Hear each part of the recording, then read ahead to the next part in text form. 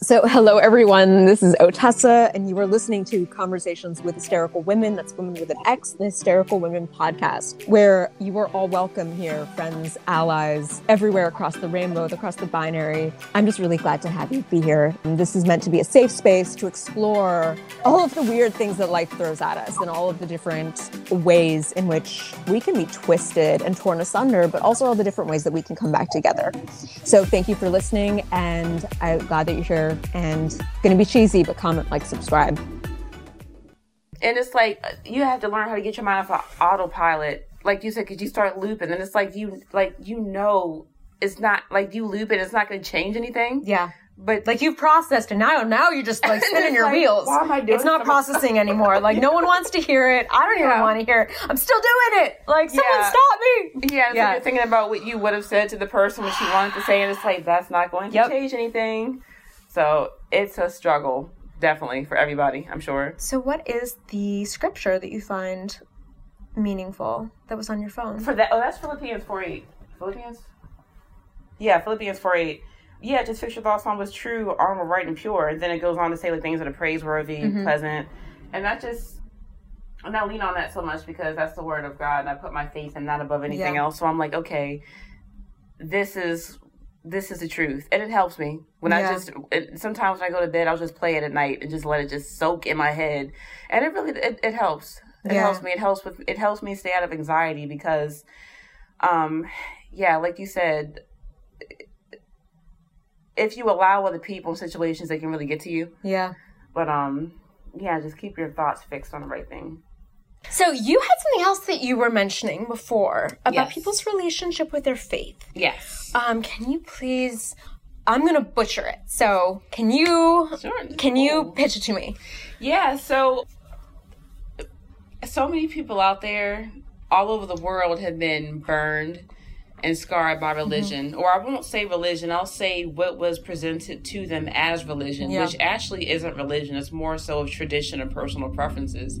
But nonetheless, it's something that has negatively affected a lot of people, and I think that that's something that's worth talking about, because I've met so many people who are just all the way turned. They don't really, their understanding of religion has been, and even God has been so skewed because of, their negative experience with what was presented to them as religion. Yeah, no, and that really strikes close to home for some of my family. I know that my dad, after he and my mother were in Iran during the revolution, and they left. And I think that experience did a lot of things that were disheartening. And it basically made my dad made my dad an atheist, because he saw religion used as a weapon, and religion used to execute people for political reasons. And that broke his faith, and there's no coming back from that, I don't think, for him. And that is a shame, because it was weaponized for political reasons. I cannot think of, most religions do not condone murder. I would agree. Yeah. I mean, there is some eye for an eye action going on, but that's not for us. Right. Exactly. That might be instances of an eye for an eye being outlined in books, but that was not for us to do. Exactly. So I literally cannot think of a religion where you can murder someone. No. And even like the idea of the jihad is taken out of context. Very much so. And for a Muslim to see people killing each other in the name of God is actually, that's not what the jihad is. Right. That's not, but it historically, I mean, you look at the Crusades, you look at so many times these things have happened, but I think that with my dad, it destroyed his faith. And it's interesting too, because in the new regime, you are not allowed to dance. And Persians love music. That's tradition. That's your culture. Persians love dancing. That's culture. Until like 4 o'clock in the morning. That's grandmothers, culture. Like everybody. Yeah. No dancing. And only religious music. So strip people of their culture and replace that with religious music. And, but what's really interesting is that a lot of, despite the fact that they left right? And that was a part of their culture that they wanted to retain. They no longer dance. Oh. So it's almost like it won regardless, because their desire for it was ruined. Wow, so I think there are like weird ways in which that affects people. Yeah. And how the dancing stopped after the revolution, whether or not you were in a place where it was illegal or legal. And there's a lot to be said for like joyous dancing. It's good for your endorphins. But anyway, so sorry. So that you said that, and I really thought about that and how I've seen that in my family. But how do you think that we can recover from those wounds?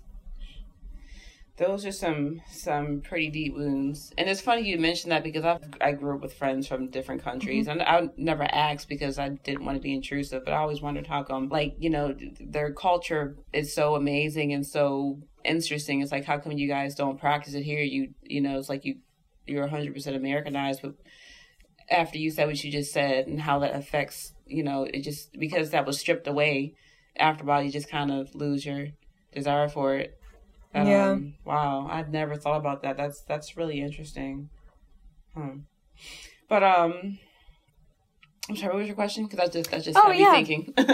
These things happen, right? Yeah, and a lot of it is, I'm gonna say, and I hope that this is an appropriate way to describe it, I would say mistranslation of religion. Very much so.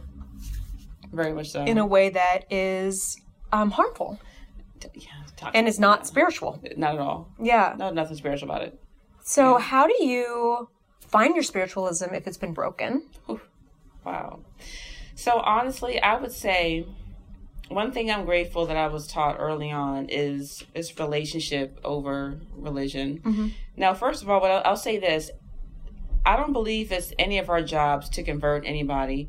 If you're of a faith, whether it be Christian, Muslim, whatever it is, you should feel free to, you know, express your faith just because it's a part of who you are and part of your life, but it's not your job to convert anybody. With that being said, I respect everybody. I respect the fact that some people don't believe in God. I respect that. I respect that some people just don't know. But to answer your question, what I'll say is how to heal from that is, as I was taught, relationship over religion. So that means to focus on your relationship with God. So I would honestly say, if someone were to ask me for advice, I would say to pray. Yeah. Because that was my experience before I got plugged into church and really understood what all that was. And before I really understood what religion was, I really began praying.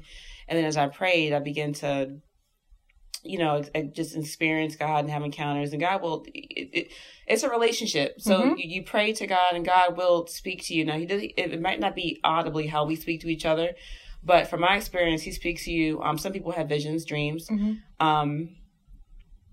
He speaks to me in thoughts. I have had dreams before. Sometimes I will dream every now and then, but mostly it's the way he speaks to you. It might come with thoughts or something you feel in your heart.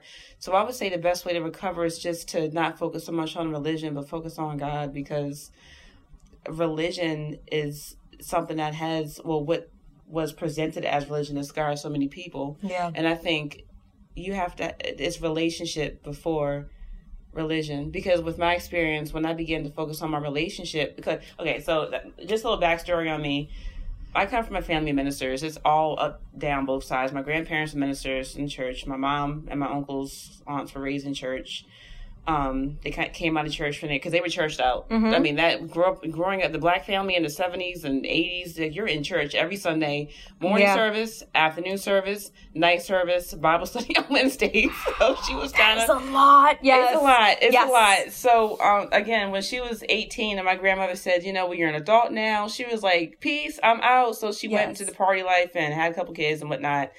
But around her mid-40s, she came back, because though she was churched out, so they say that that foundation of who God was, who Jesus is, was planted in her at a young age. So it never left her. And when I was in college, when I was 19, I was a partier for the most part. I just wanted to have fun. Never was into a lot of trouble, but I just wanted to have fun. It's a common college thing. Exactly. There's no shame. Exactly. Yeah. So I remember a conversation that I had with my mom. It was October 2006. I was a sophomore at Frostburg State. Yeah. And I was at my dorm, and I was just telling her about the fun I was having. And she was talking about, you know, well, you should think about giving your life to Christ. I was like, what is that, huh? I don't want to live a dry, boring life. That means I can't do anything. That's what I thought, because that's what I thought. I was like, you can't do this, you can't do that, you can't do... Like, who wants that at 19? Like, I'm not... Like, no, like, I'm in my prime, I gotta live, so I'll do that thing later.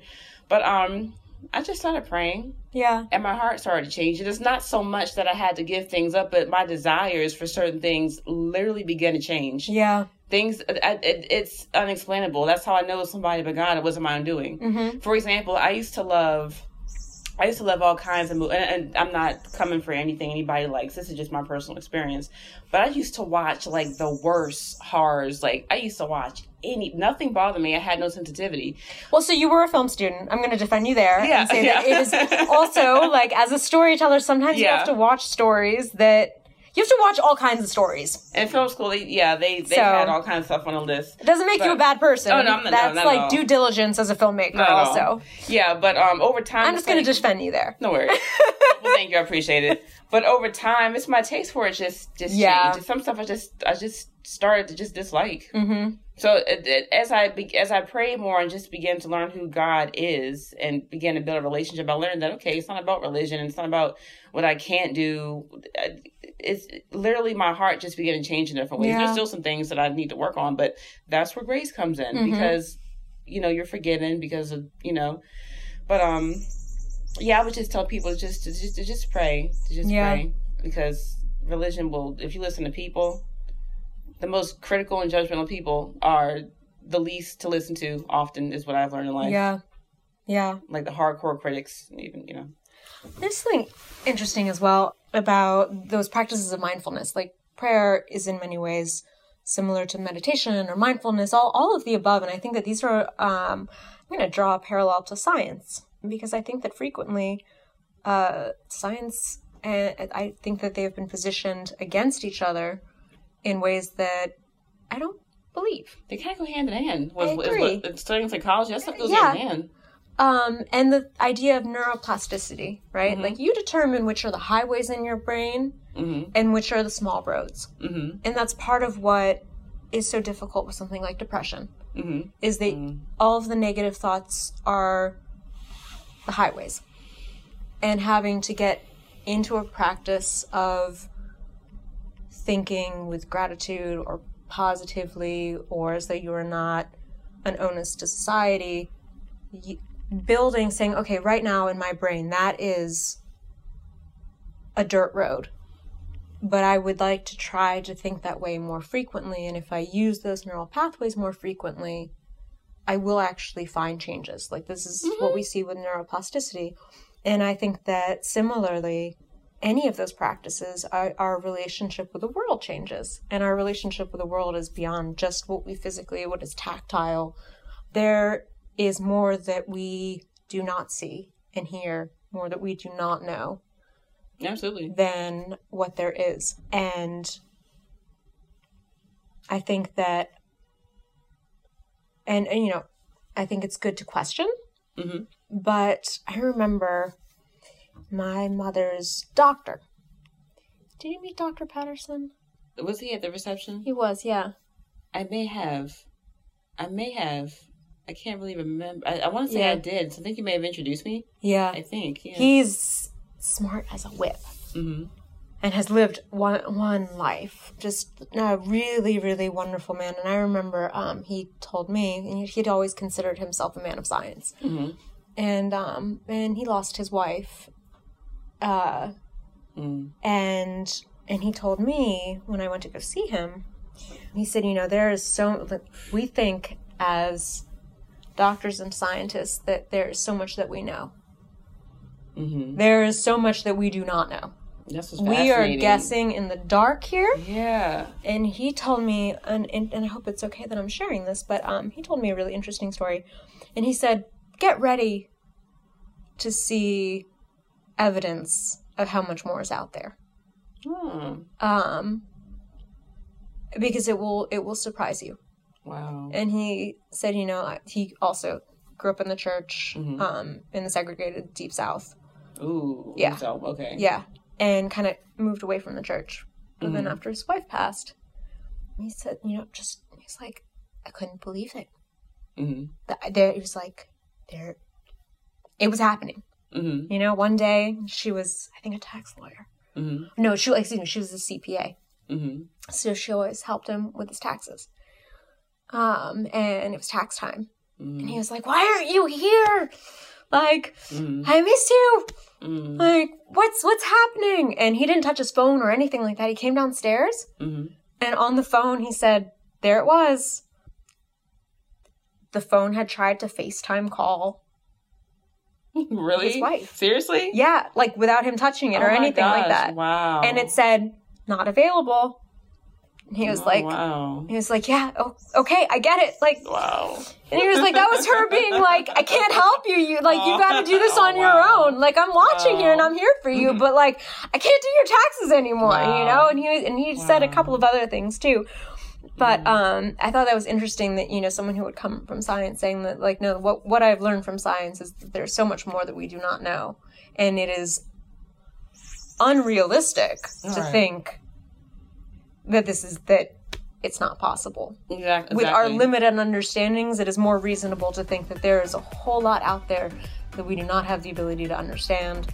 I know. And being open to that. Exactly. And that could look any number of ways. That could look as, you know, more secular spirituality or religion or any of the above. But it is deeply personal, and it is a relationship. And it is a relationship with something that is largely unknown. But being open to it and allowing it to be a positive effect for your brain is something that we can do. We can. Yeah.